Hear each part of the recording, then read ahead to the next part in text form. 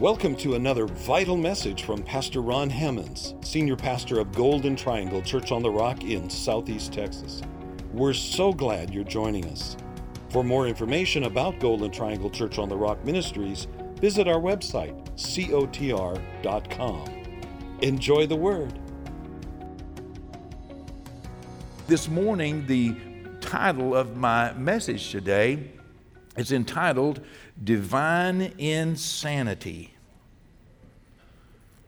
Divine Insanity. Oh my, what in the world does that mean? Well, we'll find out in a moment, okay?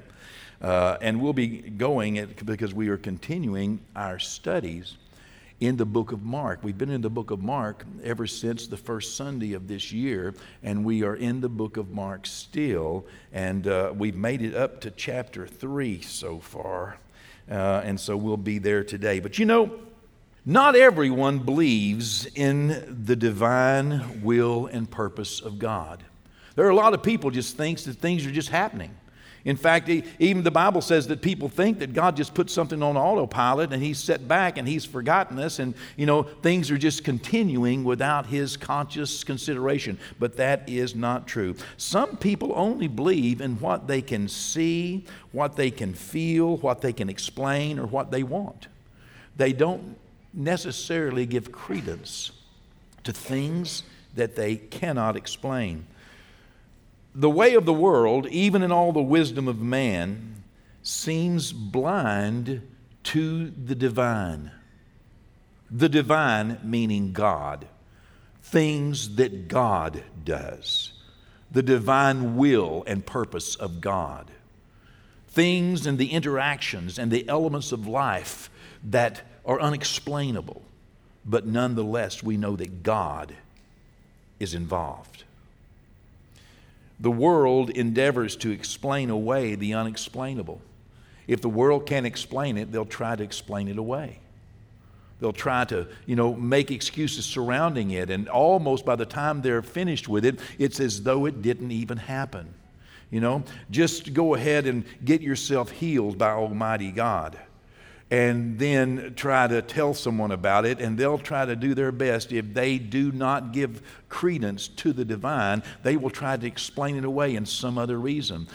Sometimes when I tell people, the Lord healed me, they'll say, but you did do this, you did do that. Well, listen, I'm going to tell you something. The Lord healed me, okay? It is the divine. I know, 3 years ago or 4 years ago this month, I was diagnosed with medullary cancer, and there was a point where they told me probably 2 to 5 years to live. I said, you can give me 5 years? That's a pretty good deal. I've never had anybody give me 5 years. And then later on, through the process of all the things that took place, now this was after the surgery they told me I had. They found out that I had this cancer. And then they wanted to go back and take everything out of my neck, do a radical neckectomy.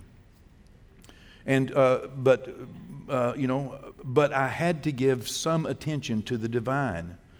Now, not being stupid, not being presumptuous, not being, in any way uncaring. And this is my testimony. It's not your testimony. It's my testimony. This is a description of what happened in my life. It's not a prescription for your life, okay? You have to get your own prescription from God. But the Lord told me to pray, and I really felt as though it was going to go away. And I know that is crazy, like everybody else thought I was crazy, from the surgeons in Austin all the way to M.D. Anderson and the director of endocrinology there, who I got to sit down and talk with and everything. But then, whenever it all went away and all the tests, and the test I still have, I had one just 2 months ago, and it's all gone. I have that letter from M.D. Anderson saying, basically, wow, there is absolutely no indication of any cancer anywhere in your body.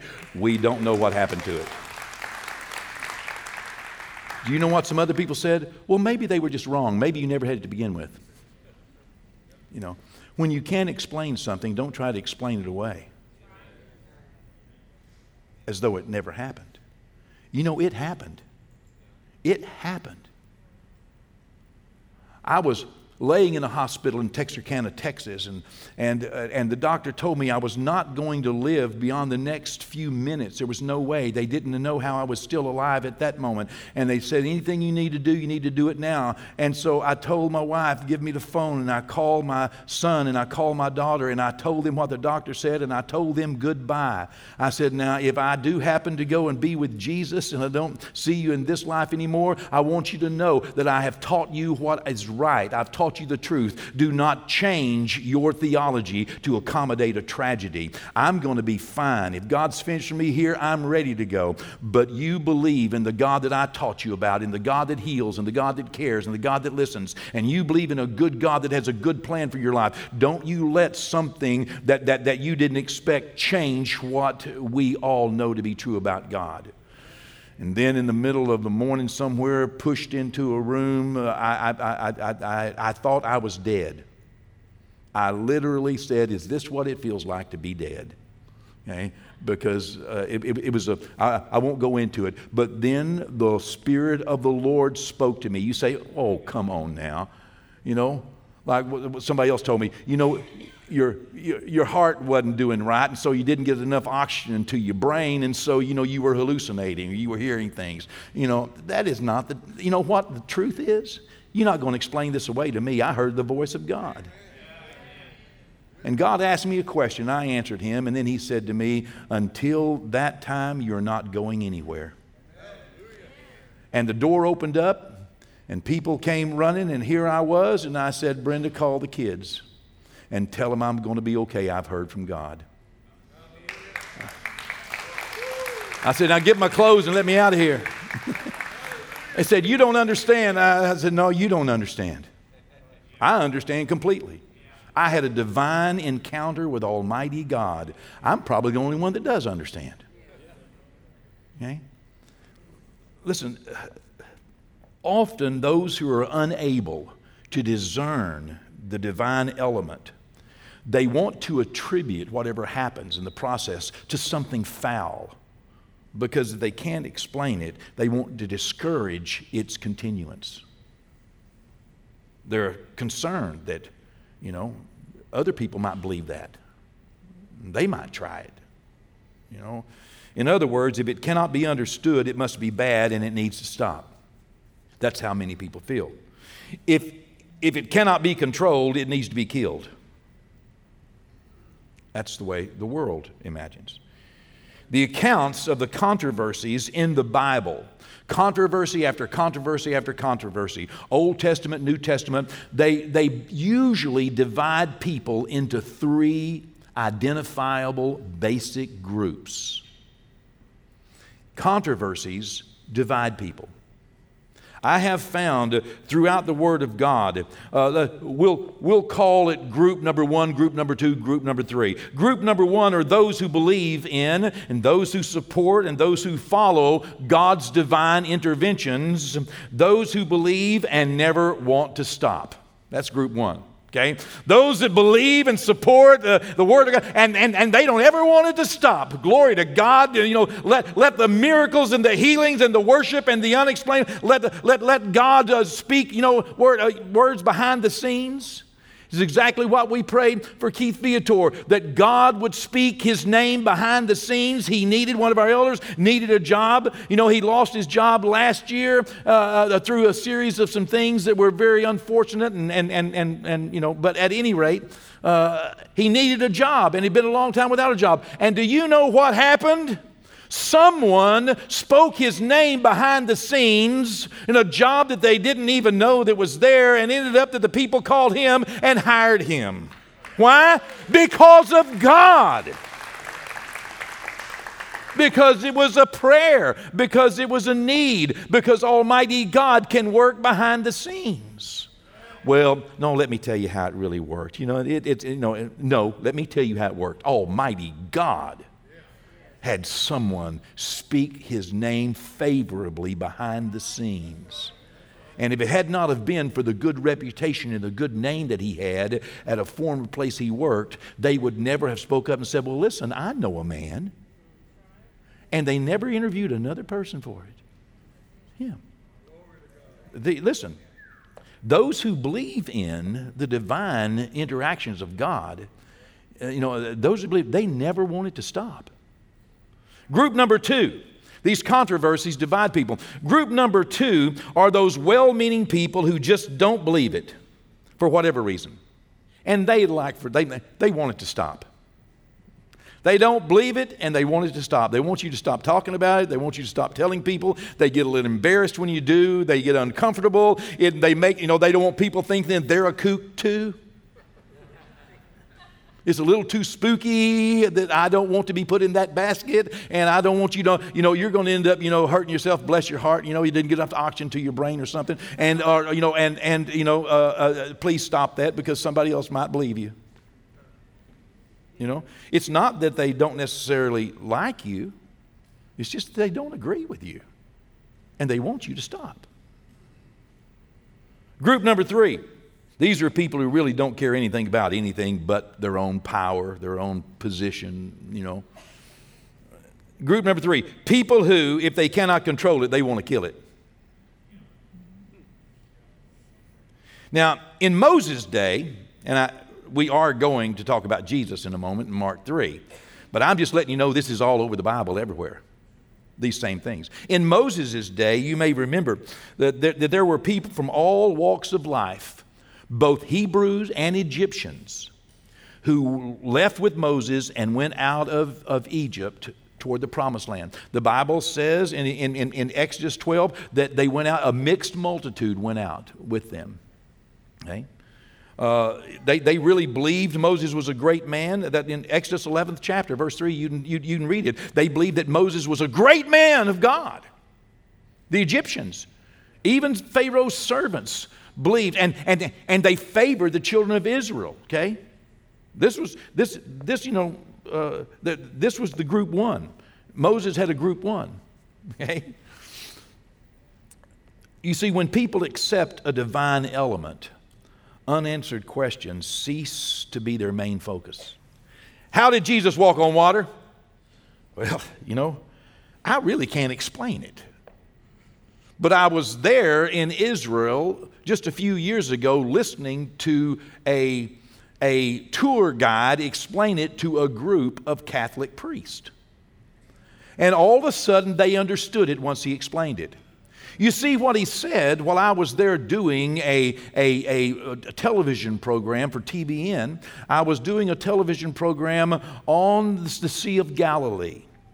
And I had to stop because all of these Catholic priests came up, and this tour guide came up, and he was the tour guide, that as he was there talking about it, that he had been the Pope's tour guide on an earlier thing. And he said, "Let me explain to you how the walking on the water happened."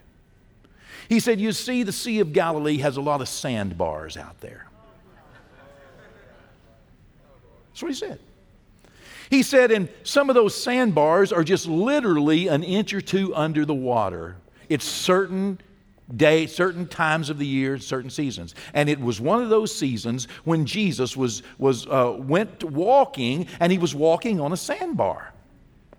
And it appeared to them that he was walking on the water. And whenever he told Peter, to get out of the boat, if Peter had not have hesitated, the boat was at a place where Peter could have gotten out and gotten on the sandbar.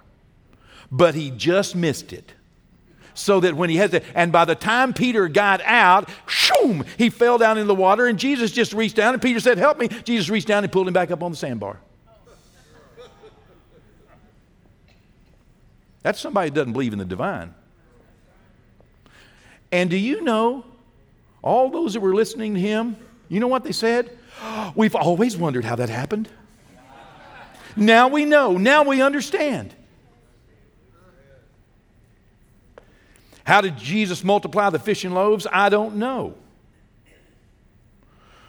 But I do know this, that his disciples were in group one, because when he said, "I've got, 5 barley loaves and 2 fish here, set them down in rows of 50 and tell them I'm about to feed them." They went out and set this group of 5,000 men plus women and children in rows of 50. And if those people hadn't got something to eat, they'd have been pretty upset. But yet all the disciples saw was 5 loaves and 2 barley, 5 barley loaves and 2 fish. And yet they believed in the divine. They didn't have to have it explained. They didn't start saying, well, hold on a second, Jesus. You know, there's a lot of people here. And they could get kind of upset. No. No, they were group 1 kind of people. What made the Red Sea part? You know, I was told there was only 6 inches of water there in some times of the year anyway. So by the time all those, hundreds of thousands of people walked across, it was dry.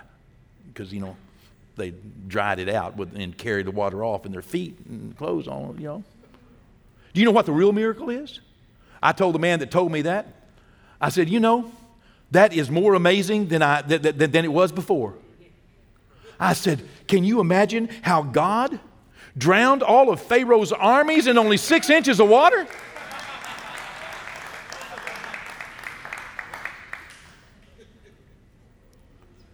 Some people believe Moses was sent from God and they were excited about following him. They didn't have questions about where are all these hundreds of thousands of people going to get bread and water tomorrow. They believed in it and they said, let's go. I believe, let's go. That's a Joshua and Caleb, that group 1. I believe it, let's go. Let's go now. They are but bread for us. God said we could do it, let's go do it.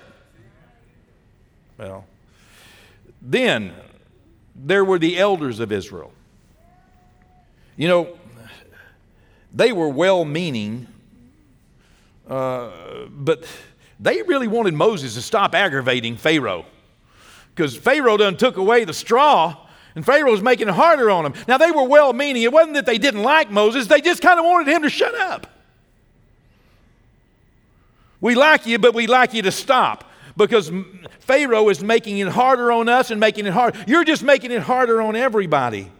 Exodus 5, verse 20 and 21. Basically, you're making our burden greater. You're making it hard on everybody. Can you please just stop? Those group 2 people, they really don't have a divine connection. It's not that they don't like you. It's just that they don't want you to keep doing that. You're going to hurt us or hurt somebody else. You probably mean well, but Moses, you need to stop. You're just making things worse. And then group 3 in Moses' day was Pharaoh and his magicians and his court. Those are the ones who did not know and did not care if it was God, Moses, or, magic. They couldn't control it, and Moses had too much influence. And because they couldn't control it, they wanted him dead. And they wanted his followers. They wanted all of group 1 dead. We got to shut them up, because if we're not watchful, group 1's going to grow on us.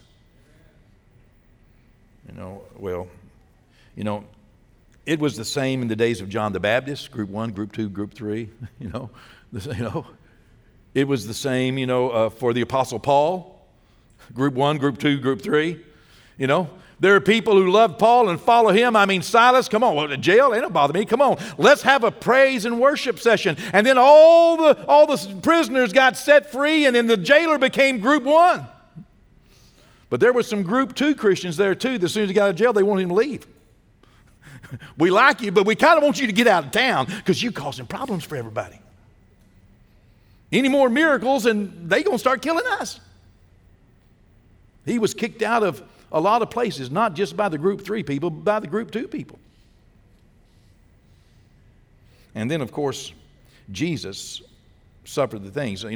Listen. If you haven't noticed in life, some people love you and support you, some people like you but don't agree with you, and then there are some people that hate you and really want to hurt you.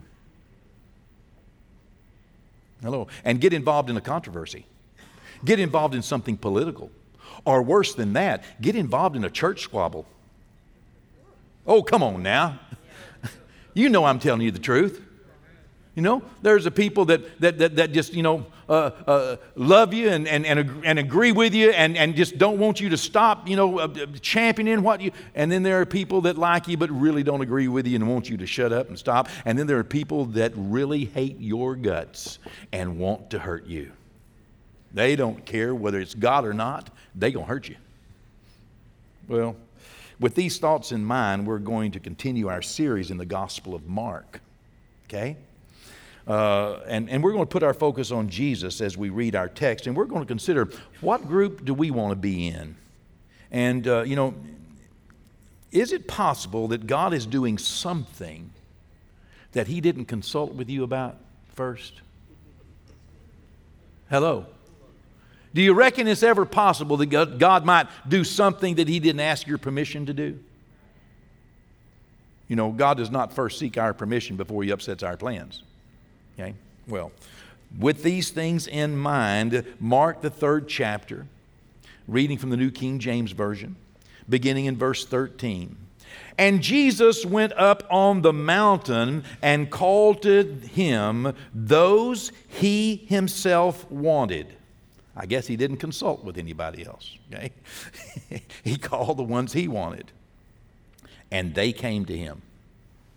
Then He appointed 12 that they might be with Him, and that He might send them out to preach and to have power to heal sicknesses and to cast out demons. And then if you read on, it gives you the names of these. You know, it's Simon, who was Peter, and James and John and Andrew and Philip and Bartholomew, Matthew, Thomas. You know them, and James the son of Alphaeus and Thaddeus and Simon the Canaanite. And then verse 19 says, and Judas Iscariot, who also betrayed Him. And they went into a house. Now, get the picture with me here, okay? Jesus goes up into a mountain right outside the city of Capernaum, and he calls 12 men up, the ones He wanted. He picked them out, called them. He chose them, the Bible says later on. And He anointed them, and He appointed them, and He told them, listen, now they didn't have any demonstration of this. He just told them, okay, I'm also going to give you power to heal sicknesses and cast out demons, okay? Now, let's go to the house and get something to eat. And so they did. I can imagine, most likely the choices Jesus made did not agree with everyone. Might not have even agreed with all the disciples because, they didn't have a say in the matter, but after all, it was His choice. God had a plan, and Jesus had a chance to participate, so did the disciples. They could have said yes or said no. Some did say no later on. The young rich ruler said no. Jesus said, come follow me. He said no. They had a chance to participate. Even Judas Iscariot had a chance to participate. Jesus called them, appointed them, anointed them, told them what they could do, and then they went into the house. Verse 21. But when His own people heard about this, when Jesus' own people heard about this, the New Living Translation says His family heard about this, and this is what the indication is, that these were close relatives. Okay? They may have been there in that community, or they may have been come from Nazareth. Whenever they heard that Jesus was doing this kind of thing, okay? Whenever His own people heard about this, they went out to lay hold of Him, for they said He is out of His mind. He's insane. He's crazy.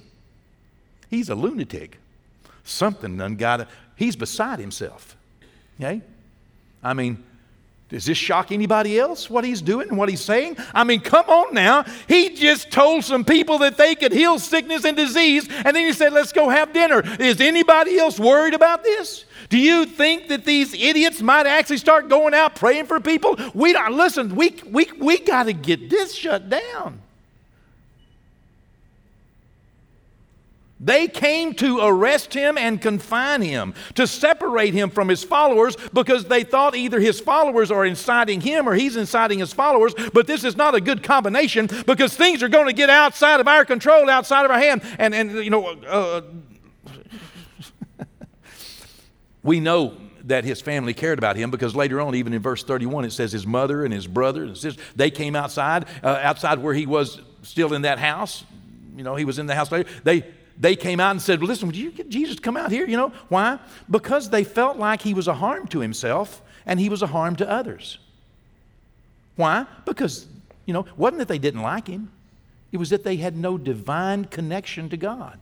They were missing that divine element. They were missing that element that all the people who were being healed and all the people who were supporting and the 12 who were following him, group one, hey, we like it, we believe it, and we want it to never stop.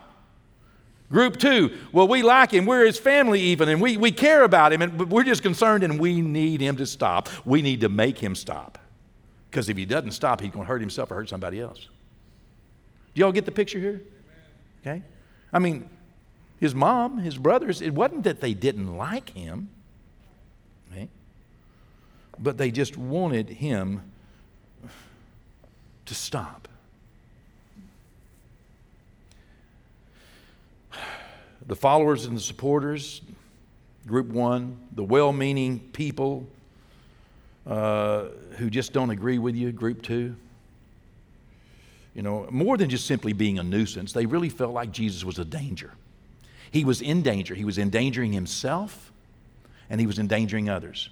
And here's the deal.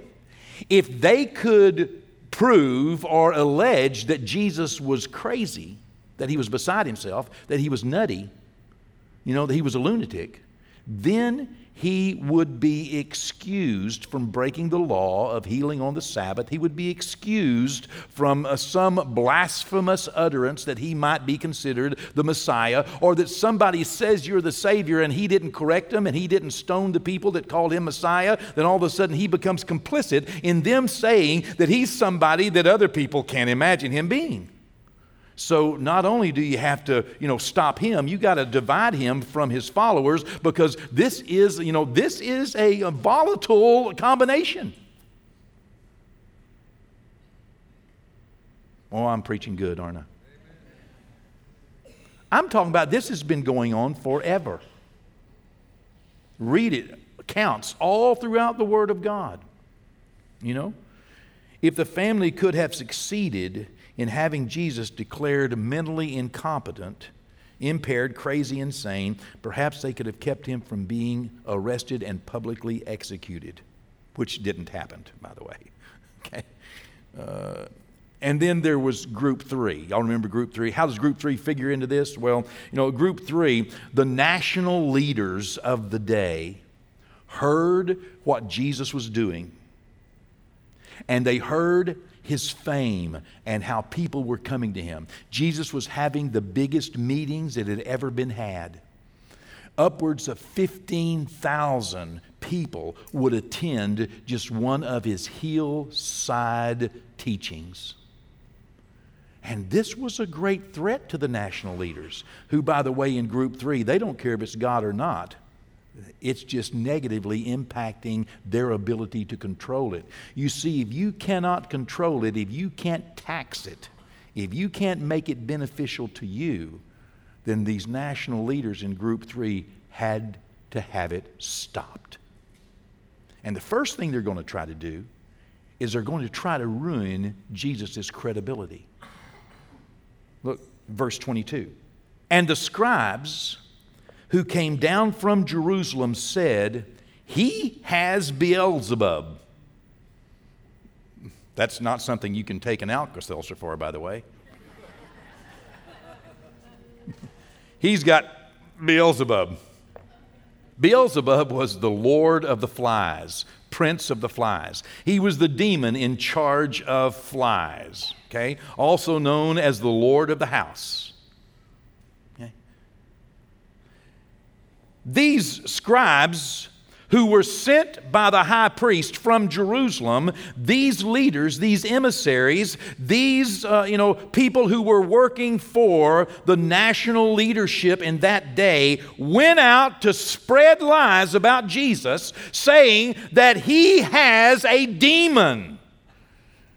By the ruler of demons he's cast. They have to explain this away somehow. He can't be from God, but he is doing things we can't explain. It's the devil. This man is filled with the devil. It's the demons in him that's causing all these people to be healed. It is just so evident when somebody hates you so much that they want to destroy you. Manufacture anything that they can imagine Even things that are absolutely ridiculous, they'll stop at nothing.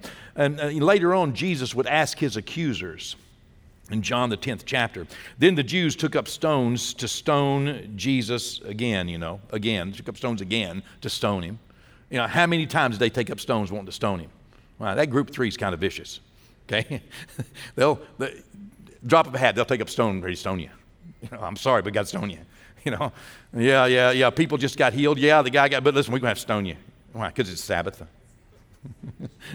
And on the Sabbath, we need to kill people. We can't control it. We can't tax it. We can't fix it. We can't get you on our side. We're going to, send you on somewhere else. Okay? They took up stones again to stone him, and Jesus answered them. He said, listen, I'll paraphrase this. I have done a lot of good things, and I've shown you how God feels, how much he loves people and cares about them. I have done for which one of those good works are you going to stone me? Come on. Okay. Wake up now. Look at me. Okay. For which one of the healings or feeding or raising from the dead or blessing, for which, I have blessed so many people. Which one of my blessings irritates you so much? Which one of my good deeds flies in the face of all that you think, to drum up something bad? Which one of my good works is it that you're trying to kill me over? The group 3 really doesn't care. They just want it stopped. Jesus was helping people. He blessed the poor, he healed the sick, he fed the hungry, he had compassion on the widows, he loved the children. What was so bad about that? Well, what was bad about it couldn't be explained. What was bad about it couldn't be bottled. What was bad about it is that, people without God couldn't duplicate it. As I said, it couldn't be taxed, couldn't be controlled, so it had to be stopped, and stopped at all cost. Later on, they'll crucify him for it. They'll crucify him later on because they couldn't control him. We must allow for divine intervention in life.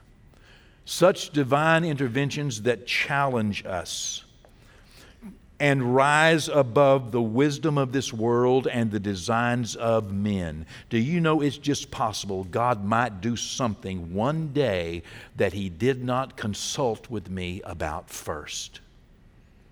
I may not understand it. I may not can explain it. It might not benefit me, but what group do I want to be in? Do I want to be in the group that believes in God, wants to follow Jesus and obey his will without respect to whether or not it is benefiting me personally or emotionally or physically or financially? Is there any reason why I could imagine that I need to obey God even in days that are challenging for me? Or do I just want to stop things I don't agree with or kill people I can't control?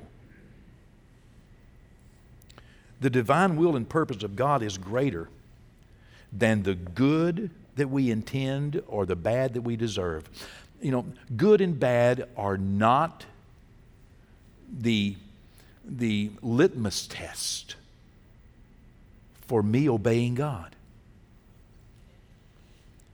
Let me put it on my side. If you hang around me long enough, and many of you have been around long enough know I've been saying this for 30 plus years here. You hang around me long enough, I'm going to impress you at least once, and I'm going to depress you at least once. Everybody does. You're going to find something you like about me, and you're going to find something you don't like about me. You're going to find something that you'll say, well, that's good. And you're going to find something to say, well, that's bad. It's going to happen. But good and bad is not what is used to calculate my value to God or my calling. It's not what I can use to calculate your value to God or to your community or to your family. I could probably find something, and if I wanted to just shine a big bad light in your life, I could probably find something that everyone would agree was bad about you. That puts me in group 3. And I don't want to be a group 3 person. I don't want to calculate relationships or the will of God based upon what I imagine is good or bad, especially good or bad for me. God's wisdom is so far above what others may think is good or bad. Based upon the good-bad, these Jews had a case against Jesus. It was bad in their eyes, in their teachings, to heal people on the Sabbath. Now, they were just wrong. But who among us has never been wrong? No one can calculate a person's value to God but God. No one can value a government's benefit to God but God, because God holds the master plan in His own hand. How has this message from Mark challenged me today? Well, let me cut to the chase, okay? How has this message from Mark challenged me? Because it did challenge me. I cannot tell you how much I wrestled with this message today. One of the last things that Brenda said to me last night before she went to sleep is, "You really worked hard and struggled long on your message this week." I said, "Yeah, I did. Yes, I did. Because I want it to be understood and not misunderstood. Because we all need to check ourselves. And this is how I checked myself and challenged myself. If we do not check ourselves and do not challenge ourselves, we might never change. Number one, I decided that I want to know which group I'm in. I don't want to be in that hateful group that just wants to kill it because I can't control it, because it doesn't favor me. Do I love and obey Jesus even when I don't understand what He's doing? Yeah, I'm going to obey Him. I'm going to obey the Word of God. I'm not going to violate the Word of God. Or am I a person that do I like the thought of Jesus in heaven, but I reserve the right to have my own opinion about things that are going on? And I'll act however I feel like I need to act, instead of acting like He feels I need to act. Is there anybody in your world that you don't like? Let me encourage you to do something, okay? Let me give you the freedom. Just here is a prophetic word. If there's somebody in your world that you don't like or doesn't like you, or they're hurting you, I'm going to encourage you to treat them like an enemy. Treat them like an enemy. What does Jesus say about your enemies? Huh? Love your enemies. Okay, treat them like an enemy in the eyes of Jesus. Love your enemies. Pray for those who persecute you and despitefully use you and evilly entreat you. For in doing so, basically, you put God in the driver's seat. Okay, well, I don't want to be the kind of person that just wants to destroy it because it doesn't favor me or because I hate it. Amen? Amen. Number two, there's a second thing that challenged me as I was going through this message. I realized that no one can calculate a person's value to God but God. I am not going to limit God's will to my wisdom. Let me say that again. I am not going to limit God's will to my wisdom. I'm going to put everybody else in God's hands, and I'm going to work on myself and my responsibilities. I'm just not going to be. I'm not going to be judgmental and critical and hateful and vengeful, and I'm just not going to let that spirit come over me. The third thing and a final thing that challenged me with this message is the realization that we could all use a little more divine insanity. We could all use a little more what Jesus had and the disciples had. That we don't have to know all the answers. What Joshua and Caleb had. I don't want to be one of the other spies. And I don't want to be the people that decided that they were going to stone Moses. Or those that just disagreed with him. I want to be Joshua and Caleb and say, listen, if the Lord is with us, what do we have to fear? You know, their defense, my enemy's defense is departed from them. Let us go at once and possess the lands. We are well able. I want to experience things I can't explain. I want to witness more miracles and hear a fresh word from God. I want to be overwhelmed with joy so that I break out in dancing for no reason. Oh, that's the kind of life I want to live. Yeah. People will think you're crazy. Yeah, we need a little more crazy.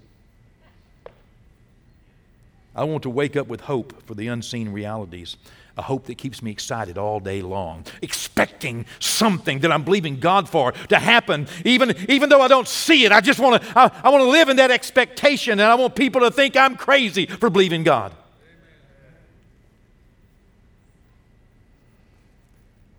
I don't want to be disappointed in the little things I can't control. I want to have unwavering faith in the goodwill of God that He has for me, my family, my friends, my neighbors, for those that we care about, our generation, our nation. Well, that's how the message from Mark challenged me today. How did that message challenge you? Thanks again for joining us for another relevant word from Pastor Ron Hemmons. Visit cotr.com and subscribe to our social media platforms to stay up to date.